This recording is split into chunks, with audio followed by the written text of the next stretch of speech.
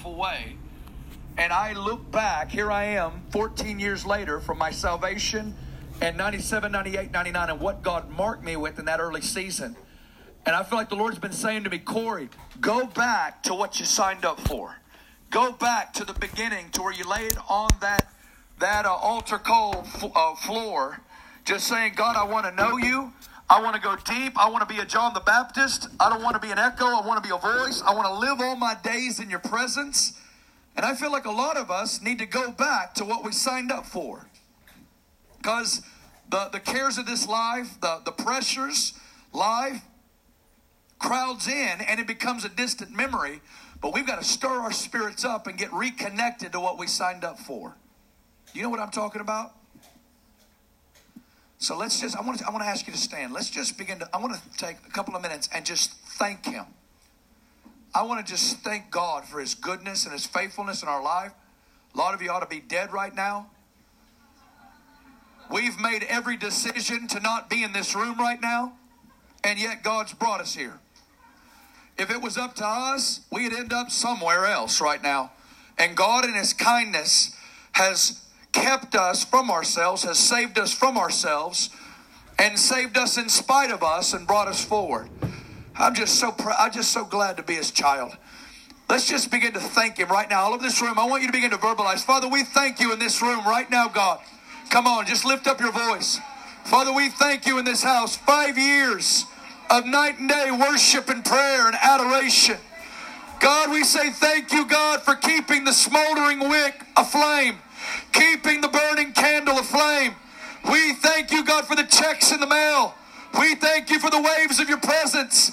We thank you, God, for scriptures that keep us going. We thank you for brothers and sisters that keep us going. We thank you, God. We thank you for your faithfulness. We thank you for your goodness. We thank you, Lord, that you are the same yesterday, today, and forever, and that you never change. Father, we just say thank you tonight, God. God, I say thank you for IHOP East Bay. Thank you for IHOP East Bay, God. And Father, I pray that you would begin to take the house of prayer to the next season in the grace of God. Take the house of prayer to the next season in the grace of God. I pray for a transition, God, what you're doing in the earth. I pray for a shift in the spirit realm. That you would begin to awaken pastors and leaders all over this city. You'd begin to bring forth the house of prayer. We thank you, God, tonight. I thank you. Just go ahead. If you've been a part of the house of prayer here for the last 5 years, whether worship leading or in leadership, on staff, part-time, whatever, I want you to raise your hand. Jesus, right now. They're right next to you right now. If they're next to you, I want you to put your hand on them right now. Put your hand on them right now. Let's just speak a blessing over them. That's it. Pray in the Spirit over them. Hallelujah.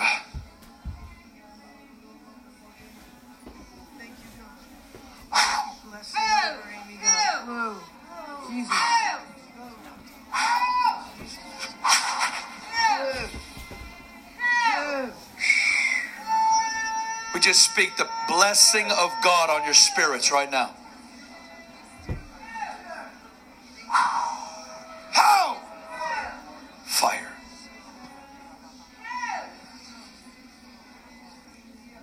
Hallelujah.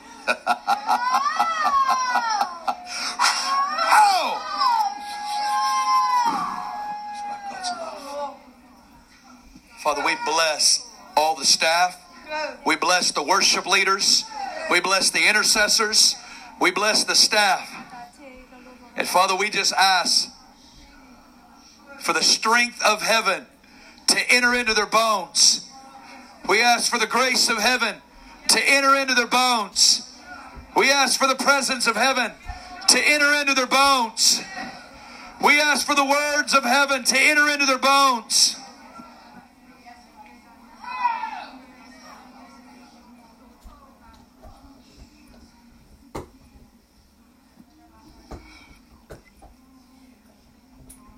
Father, we ask you to release it. Release blessing on these men and women.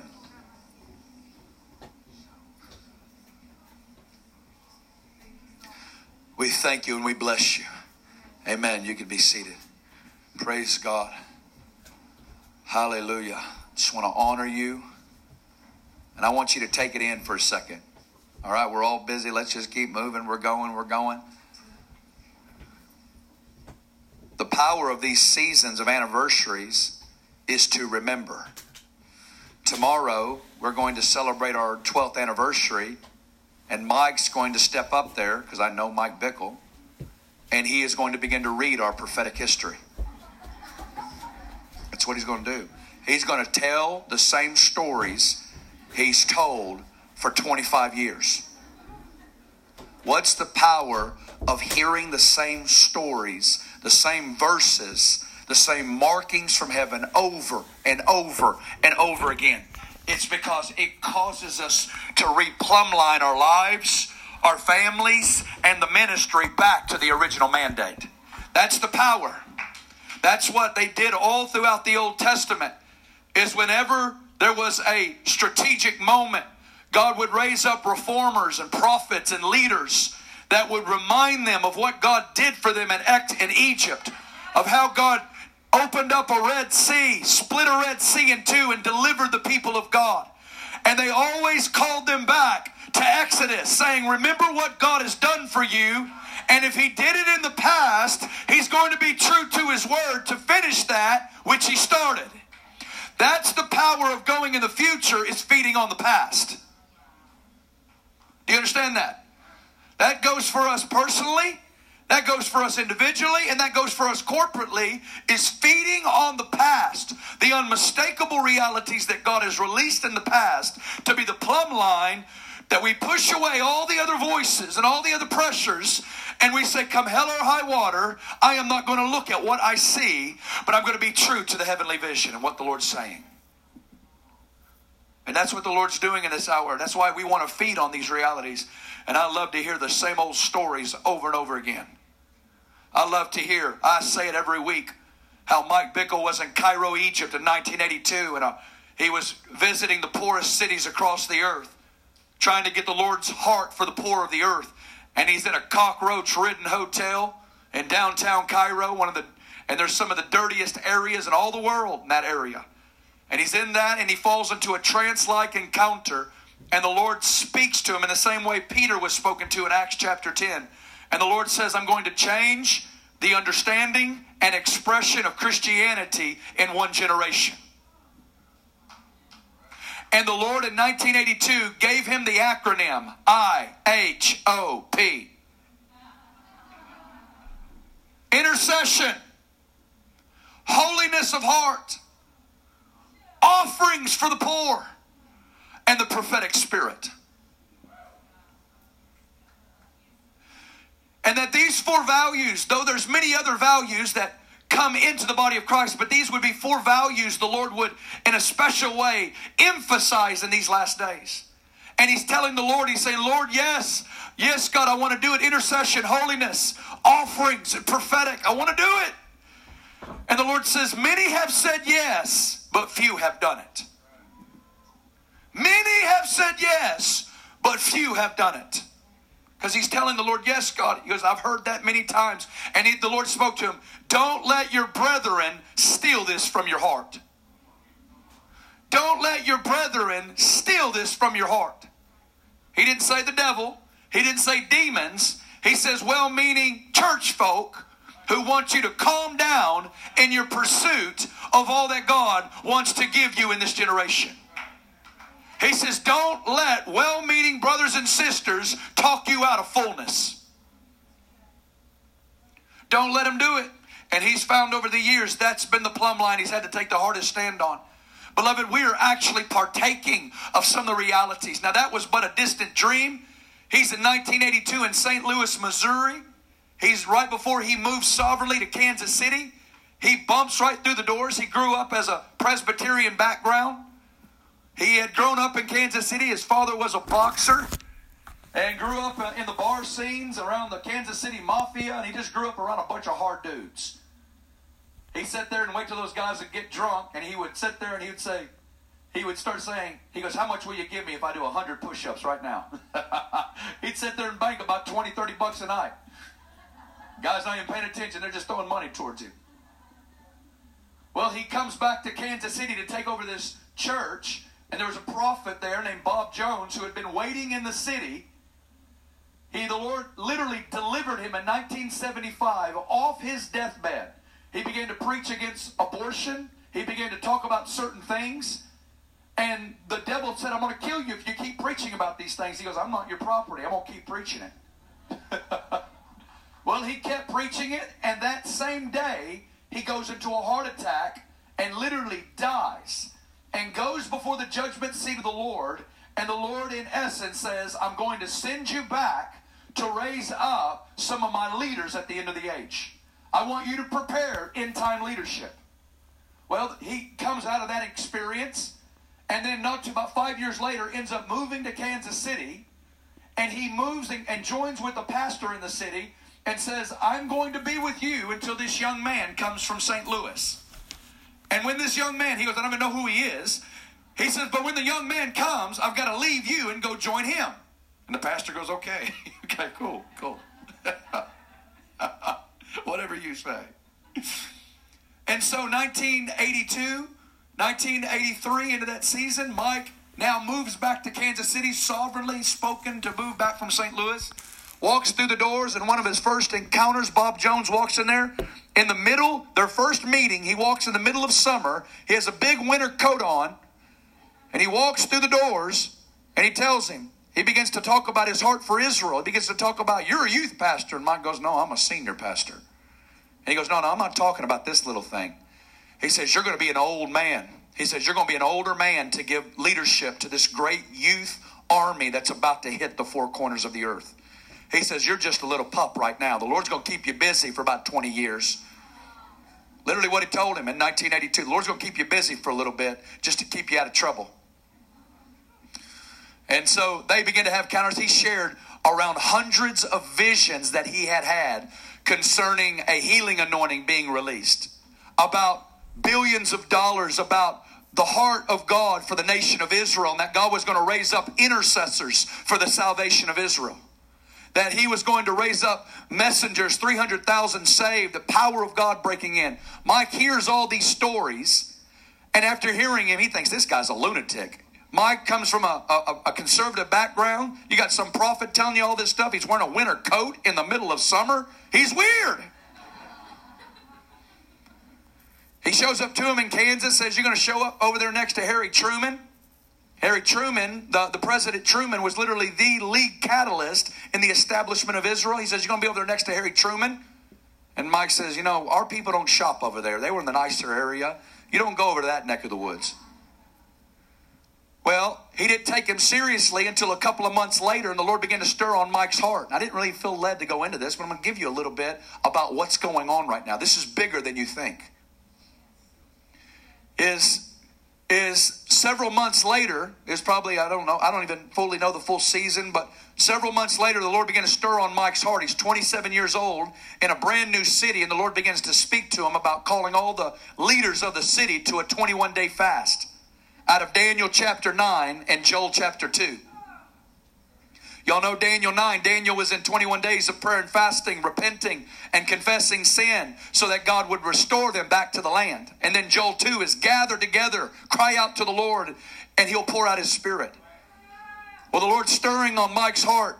Call the city to a 21-day fast. And Mike's really having a hard time with it because he's a young pastor. You don't come into a new city and just say, hey, here I am. We're going to do this fast. Everybody follow me. So he was really wrestling with the Lord, had told nobody about this. Well, one of those days, Bob walks right through the doors and comes up to him, and just because he's from Arkansas, he literally grew up 30 minutes from where I'm from, but he's got a deeper accent than I do. My goodness. Walks right up to me and goes, yeah, the angel Gabriel showed up to me last night. Yeah, the angel Gabriel showed up to me last night. He told me, give the young man Daniel 9 and tell him to call the city to a 21-day fast. And the Lord is going to confirm the start of this fast by sending a comet through the sky that was unforeseen by scientists. He goes, when are you going to start this fast? Mike goes, I haven't really told anybody. I didn't think I was going to do it. Mike says, so when's the comet going to come? He goes, you name the day. He goes, the day you start your fast, the comet's going to come.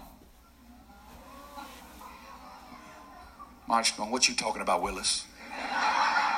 He doesn't even have any grid for this at all. He thought it was really weird for all these months, and here he is reading his mail. So he's perking up, saying, okay, what's going on? This is weird. Well, Mike just literally pulled a date out of the hat. May 7th.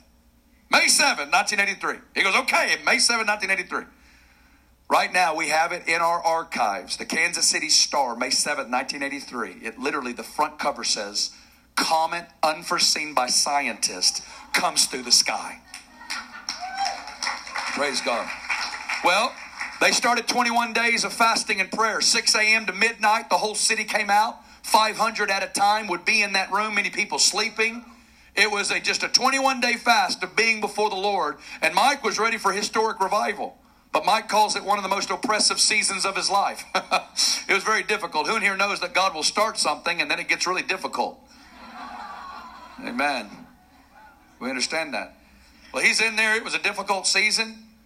And in the middle of that 21-day season, the Lord began to stir on him another day. In one of the days, he started getting a vision of Psalms 27, verse 4. He's reading David's cry in Psalms 27, verse 4. One thing I've desired of the Lord, that will I seek, that I would dwell in the house of the Lord all the days of my life, to behold the beauty of the Lord and to inquire in his temple. And Mike is privately in his heart walking in the prayer room saying, God, he started getting this prayer, God, make me a man of one thing. Make me a man of one thing. It's 1983 in the middle of that fast, and he's praying it to himself. He prays it all day long. God, make me a man of one thing. I want to be a man that dwells in your house. Well, next day comes by, and he completely forgets the prayer. And Bob comes back up to him the next day. And he told nobody this. He says, the Lord says yes to that prayer you were praying that prayer you were praying yesterday. And Mike's going through his mind saying, what prayer did I pray? What prayer did I pray? He goes, I don't know what you're talking about. He says, the Lord says yes to your prayer out of Psalms 27, verse 4. And the Lord's going to raise up 24/7 prayer in the spirit of the tabernacle of David. Mike's just undone. He goes, what does that mean? He goes, I don't know.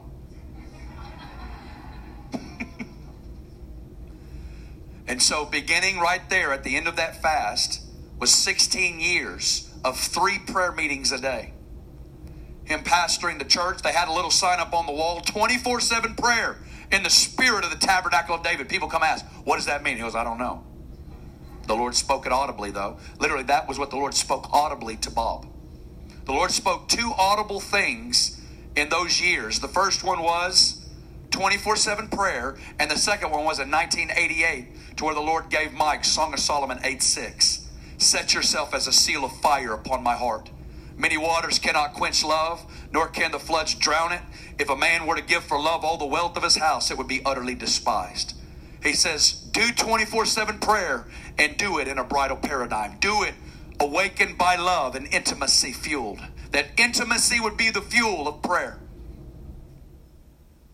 In that season, 83, 84, 85, God released prophetic words at that level to confirm a healing anointing that no disease known to man would be able to stand in the midst of the people. That God released prophetic words that billions of dollars would come through, and that he wasn't to touch any of it, but that it would flow through his hands for the building of the kingdom. That God would raise up spiritual intercessors for the salvation of Israel. In the same way, Harry Truman was a political intercessor for Israel. Talked about God raising up apostolic and prophetic messengers. About God releasing 300,000 saved in our city, and that it would break out through all the earth. This is bigger than Kansas City. I'm here to tell you, this is bigger than Kansas City. And we are of the same family in this prophetic journey. I want you to understand that. That's why I'm saying this, is that we are brothers and sisters. God sovereignly gripped the leadership of IHOP East Bay some years ago and has directly connected them to this vision. They are so connected, hook, line, and sinker, to what God's doing in this reality.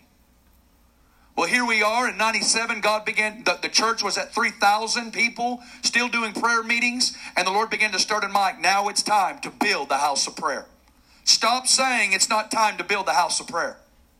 He says he gave him like 4 prophetic words. Mike's a pretty intense guy. He goes, Lord, I need 4 things confirmed within 2 weeks. Lord says, okay. And he does it. Like he has these crazy people come up. He goes, have him come up out of the blue and tell me on this day. Lord goes, okay.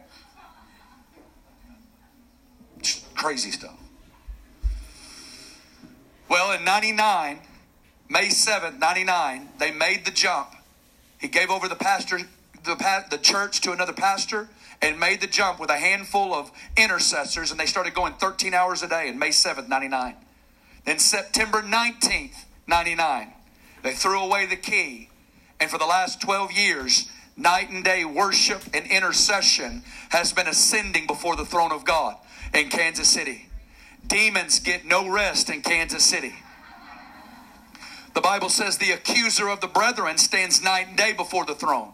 Well, guess what? There's intercessors standing night and day with Christ Jesus before the throne of God. Beloved, I want to tell you something right now. Something is happening in the nations. We are in the midst of an extreme home makeover in the body of Christ. Do you understand that? Can you feel the rumblings? Can you feel the rumblings of the transformation and the reformation that's taking place right now? Do you feel it in your spirit? There's a longing in us that there's got to be more than what we've known. There's got to be more than what we've known. I still believe we're going to continually have the meeting place reality. If it's Sunday morning, praise God, I love Sunday morning. But beloved, we're moving from a Sunday morning reality only mentality into communities of prayer and worship and adoration before the throne.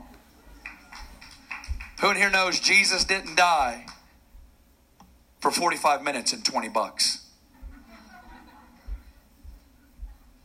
Who in here knows that? I believe he died for whole communities that would be at the core, be a people of day and night worship and intercession. Not just day and night incessantly, but there would be communities of prayer going on. There would be a culture of prayer. That we would understand that God's government is loose through the vehicle of worship and prayer. It says in Psalm 20:22, it says, you're enthroned in the praises of Israel. You're enthroned in the praises of Israel. We're in the midst of a home makeover in the body of Christ, and you never build a new house on an old one. We're going to see a dramatic shift. It's already begun. What's going to be the agents in bringing about this change? Continual economic shaking. Continual economic shaking is going to bring a reformation in the way that we understand church. The way that we understand church in another decade is going to look a lot different than the way we understand it today. I believe that the continual economic shaking, we just want to get underneath the rug, act like it's not going on, and try to keep going on with business as usual. And God himself is shaking foundations to get us back to realigning with him. He has no problems, and if that's hard for you to swallow, please read your Bible. Please read your Bible, because God is sovereign. He can do what he wants to. And he has no problem shaking temporal props to get us to wrestle with eternal realities. Because God doesn't think 70 years. He thinks forever. He thinks eternity. And us having to wrestle with real questions to wake us up from our slumber so that we get reconnected with who we are and what we're to be about. I believe that that's going to be one of the agents that's going to bring about this change. I believe revival is going to be poured out, and that is going to literally shake wineskins. It's going to shake whole realities. Revival's coming. Shakings are coming. Shakings in the heavens, shakings on the earth. And he's going to bring forth the people who are called to him. I don't know what it's going to look like. I just can feel it, can't you? It's exciting. It's exciting. He's calling forth the people. I feel the urgency in my heart in this hour. I was with our leadership team on Monday, and I was giving kind of my personal story, and we're all connected. They go, what do you feel like? I said, I feel like we're in the 7 years of plenty with Joseph. And I feel like we're moving into an hour of the famine years. I don't know what that looks like. But this is what I feel. I don't know what the famine's going to look like, but this is what I do know, is that I feel such an urgency on the inside of me to acquire as much intimacy, fellowship, friendship with Holy Spirit, and to get as clear and as deep in the Word of God and what He's saying in this hour as humanly possible. That's what I feel. I feel an urgency on my hours, on my days, on my relationships. I don't feel that business as usual can continue on as normal. Isn't it shockingly, it's just so shocking to me, Jesus' last public message in Matthew 24. He gives us the Olivet Discourse, and he talks about the end of the age. He talks about all the events associated with the end of the age. He talks about Antichrist, abomination of desolation, betrayal, love of many growing cold. He talks about persecution, signs in the heavens, famines, Jesus is so explicit, and he's not talking symbols. He says, this is what's going to happen. Bang, bang, bang, bang, bang, bang, bang. And then he looks him right in the face. What do we do? How many cans of water and beans do we get? Do we need to go buy land somewhere? Get a whole ammunition stockpile? He goes, looks him right in the face. He goes, this is what you do. Are you ready? He goes, yeah, you're ready. He goes, get a prayer life.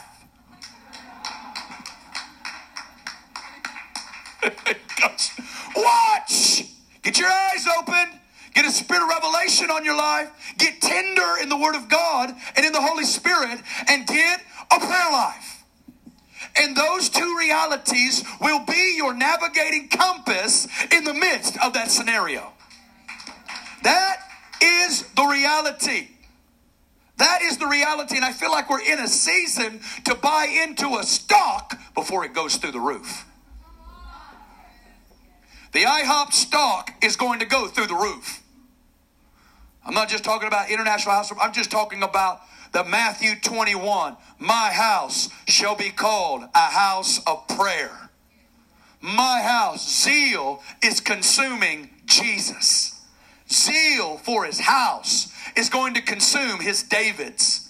Zeal is going to consume his people, that they won't sleep until he has a place in our cities. Because he's worthy, isn't he? God is beautiful, amen?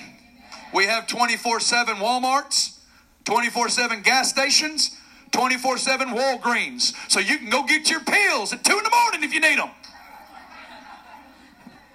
Whew. What would we do? We couldn't get to our Walgreens. We got 24/7 McDonald's. We got 24/7. We got 24/7 everything. Why is the natural prophesying? The natural's prophesying. We're going night and day. We're going night and day. We're going night and day. The natural's prophesying. And the Bible says in Revelation 4, they do not rest day or night, saying, holy, holy, holy, Lord God Almighty, to him who was and is to come. Day and night they do not stop. Jesus is the worthy Lamb of God, isn't he? He's worthy of blessing and honor and glory and power and riches and thanksgiving. That Lamb of God is worthy of incessant worship. That Lamb of God is worthy of incessant praise and adoration. He's worthy to be sung to with nobody else in a room. He's worthy. He's worthy for people to take promises and then to speak them back to him when there ain't nobody in a room. He's worthy. He's worthy. The issue that is going to get restored and awaken this prayer movement is the revelation of the beauty of God and the worth of Jesus Christ. And when worth gets restored, praise will break out. It's his name. He says in Malachi 1, I'm going to bring together about 20 messages tonight, if that's okay with you. I feel thanksgiving. I feel intimacy. I feel urgency. I feel praise.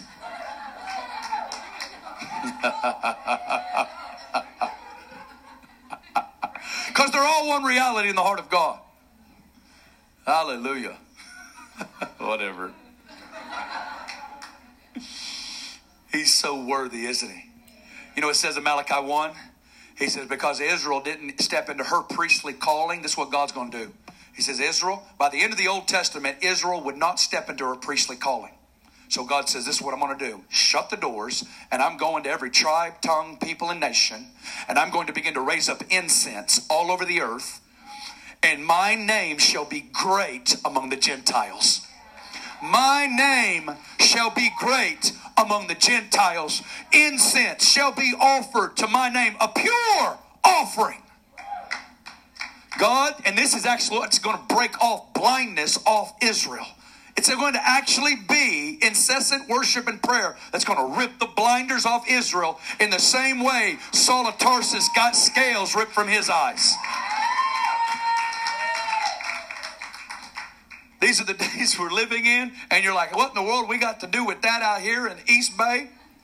Everything. Everything. Everything. My goodness. Jesus. He's beautiful. He's worthy. Because in Matthew 24, he talked about all that stuff. He said, watch and pray. And then he gave us the perfect parable. He talked about two kinds of people that are going to emerge at the end of the age. He defines them as wise virgins and foolish virgins.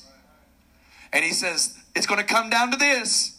There's going to be, he goes, in that hour, everybody's going to be having lamps, which is influence. They'll all be virgins, which means they're children of the Lord. They're set apart to the Lord. Do you know, if you've given your life to Jesus, we're all virgins in the sight of Jesus. Do you know that? No, we got two people. You are as clean as Jesus is clean in the presence of God. And Matthew 24 and 25 said there's going to be two kinds of people. One kind of people are going to be all into their ministries, all into shining their lamps, showing everybody, just so busy running around doing a lot of stuff, but while their influence gets bigger, their hearts get smaller. They never cultivate the oil of intimacy with Holy Spirit. So while they're so busy in ministry, there's going to be another group of people on the backsides of Bethlehem, a bunch of no-name Davids, off with sheep, playing their instruments before getting lost in Nowheresville, in the middle of the night, in the middle of the day, getting lost before God, because the Lord says, because these people are saying, God, I want a bigger heart than I want a bigger ministry. I want a bigger encounter in knowing you and encountering you than I want in even being used by you. That I'm not even using this as a step ladder so I can get where I got to get. You're not a means to an end. You are the end. See, that's the difference, is we've turned God into a butler and a means to an end, which is the glorification of us. But God's raising up a generation that says, I want you for you. I want you for you.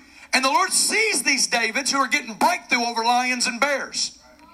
They're getting breakthrough through cycles of rejection and shame. They're getting breakthrough through addictions. They're getting breakthrough through relational difficulties. They're getting breakthrough by staying faithful in the mundane. They're staying faithful, staying faithful, staying faithful.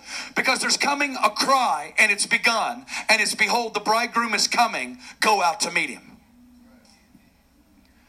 Whew. That cry is a whisper right now. It's going to begin to thunder.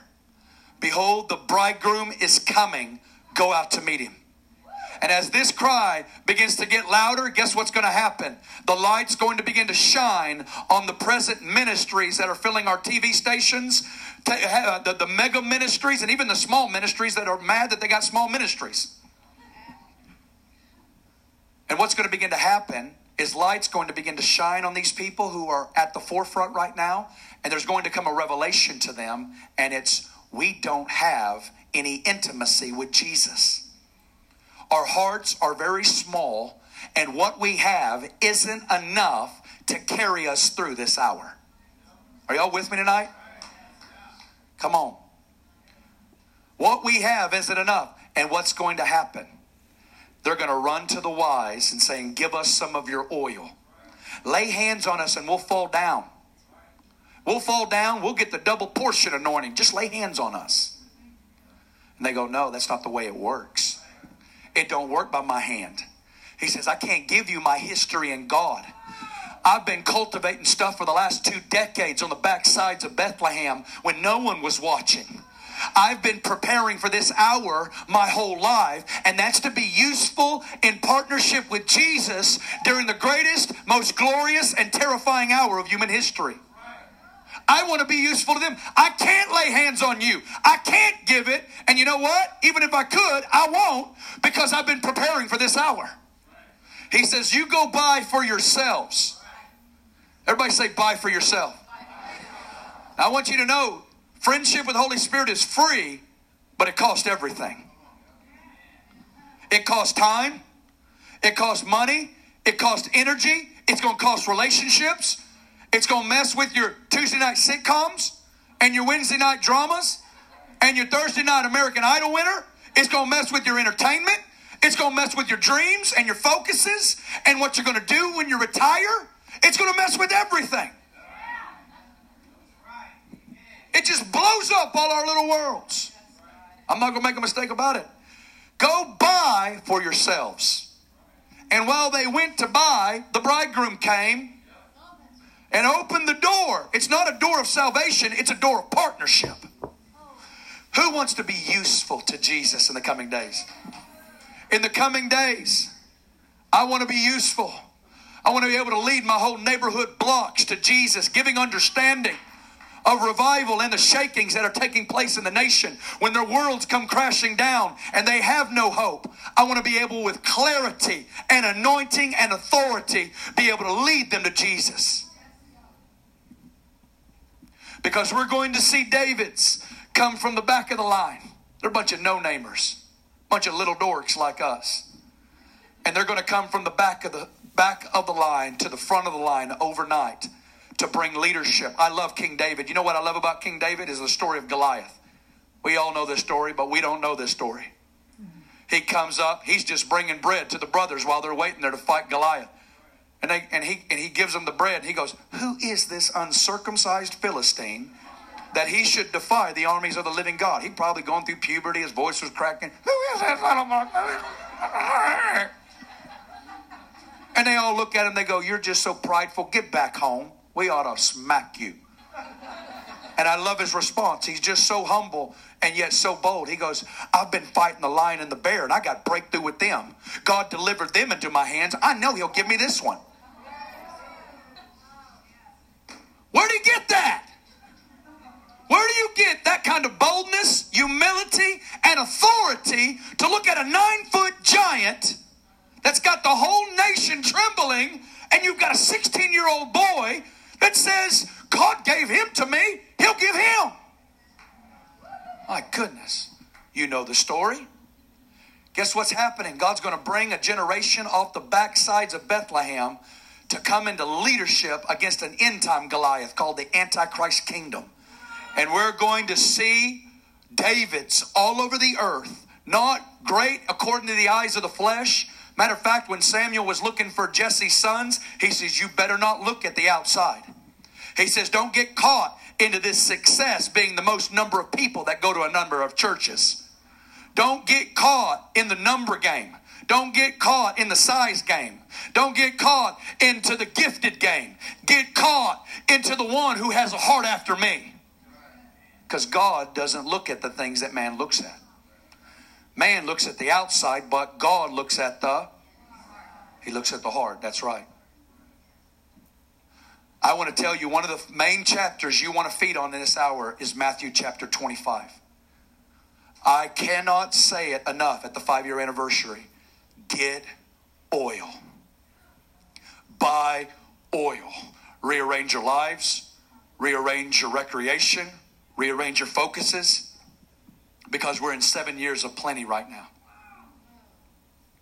I don't know when it changes, but I don't have time to waste.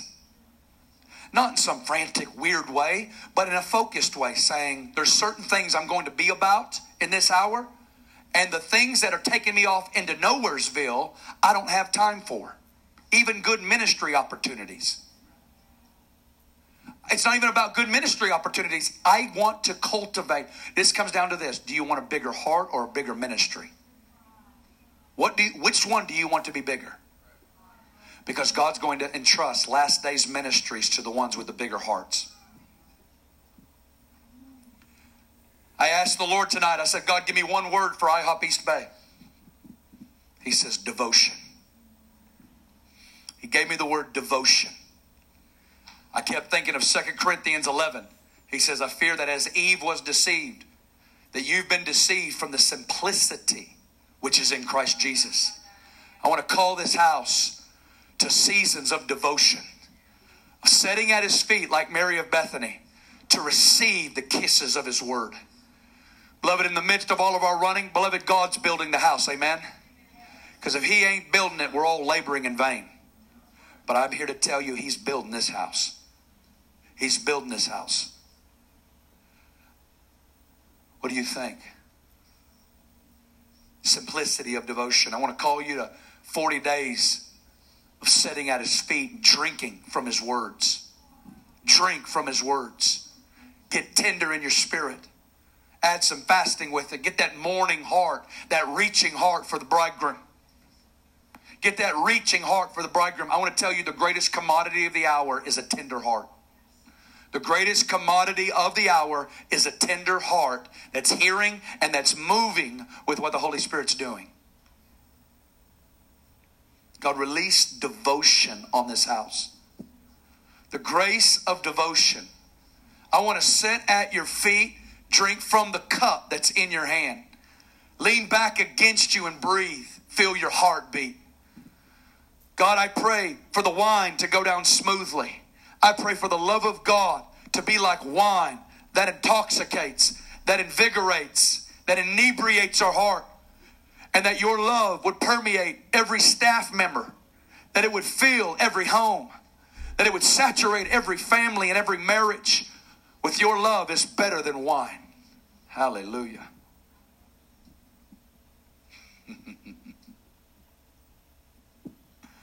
Jesus. That's what it's about, amen? We get it so complicated. Why does he want us leaning back? Because it's in the place of silence that he's wanting to begin. Because I feel like I just want to tell you, IHOP's moving into a new season. I feel like even IHOP East Bay. The Lord has kept this tender plant here for 5 years. I feel like we're moving into a season of transition. And I want to invite you like never before to rearrange your schedules. This is what we do, because we all, by nature, you know what we do? We get off of what we signed up for so quickly. What I love about anniversaries is we get to sign up again. Isn't that what you do with New Year's? Isn't that the nature of a New Year's resolution?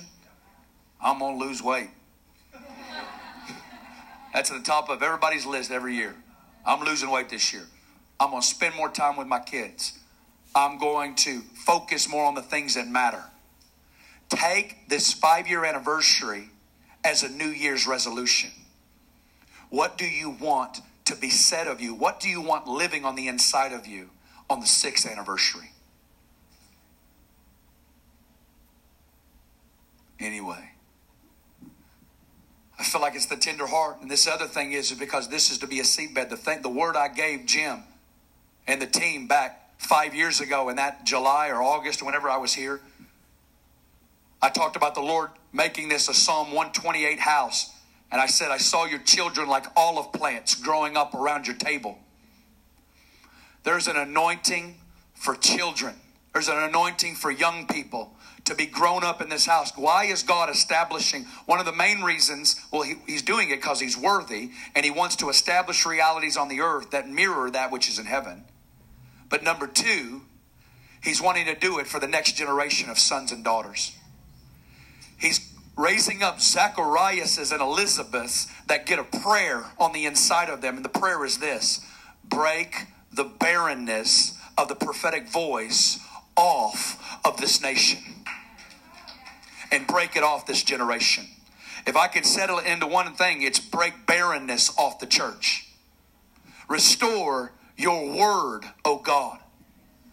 And one of the number one ways God's done it biblically and historically, when God wants to restore the true prophets to a nation, the true prophetic voice to a nation, he always goes about establishing a prayer movement, because it's in houses of prayer that these tender plants are grown, nurtured, and are matured to bring forth a clear clarion message to their generation. Are you with me tonight? Wake up! This is why we're doing it. I speak that to myself too. This is why we're doing it, is for my children. For God to take this word and them to be in a context where they eat it. Where they eat it. Where we'd cut a generation and they would bleed the book of Revelation. We'd cut a generation and they'd bleed Song of Solomon. We'd cut a generation, they bleed Isaiah. We cut them. They bleed Ephesians. They bleed John. They bleed it. It's what's inside of them. It's not just on them and around them. See, this is what prayer does. It actually causes you to assimilate the word. It makes the word go from merely outside of you to in you. Because when you pray it, it gets internalized. And that's the reality that will stand in the coming days. Not about how many verses you know, but how many verses know you. How many verses would say, yep, me and Corey are intimate around this one. I know you around this verse. I know you around this chapter. Corey, your name's right in there. You ever read a verse so many times that you become the verse? Huh? How about Isaiah 40? They asked John. Everybody wants to know who John is. Who are you? Are you the Christ? No. You Elijah? No. You the prophet? No. Who are you? I'm Isaiah 40. I am the voice of one crying in the wilderness. He had read Isaiah 40 so many times, he became Isaiah 40. He says, I lost my identity in the chapter. I got subsumed in the chapter. I lost my identity a long time ago. I become a voice. I'm one of the small skips across history in that pond called God raising up forerunners throughout history. And guess what? Isaiah 40 is ready to become your identity. Isaiah 40 is ready to become your identity. He's going to raise up prophets, preachers, disciplers, musicians, and singers that are going to bring down the high places of arrogance and pride. Bring up the low places of shame, guilt, and wrong thinking about God. Make straight crooked places called perversion and the religious spirit. Why are they doing this? Why are they releasing this revelation? To make straight a way for the King. So that His glory would flow unhindered. So that His glory would break in with power and that there would be no hindrances. God is marking a generation. We got to get our sons and daughters sitting in that room. Open their Bible. I've got to tell my kids, my 11-year-old, my 8-year-old, just open it and read it. I don't want to. Just do it. Because something's happening to you when you sing it. Sing it. Say it. Pray it. Get it on the inside of you. Jesus. We got to get a bigger vision than ourselves. There's a bigger fear I got going on than the economy in this nation. It's God's coming. And He's looking for friends. I want that to keep me up at night. He's coming. Hallelujah. Can we just get over the fantasy? I just wanted to go back to normal. It's not going to go back to normal. It all shifted 10 years ago, a couple of Sundays ago. September 11th, a switch happened in this nation. A switch happened in this nation. And it's never going to be like that. And praise God. God's going to bring forth a powerful prophetic church in this nation. And we are going to see the greatest outpouring of the Holy Spirit.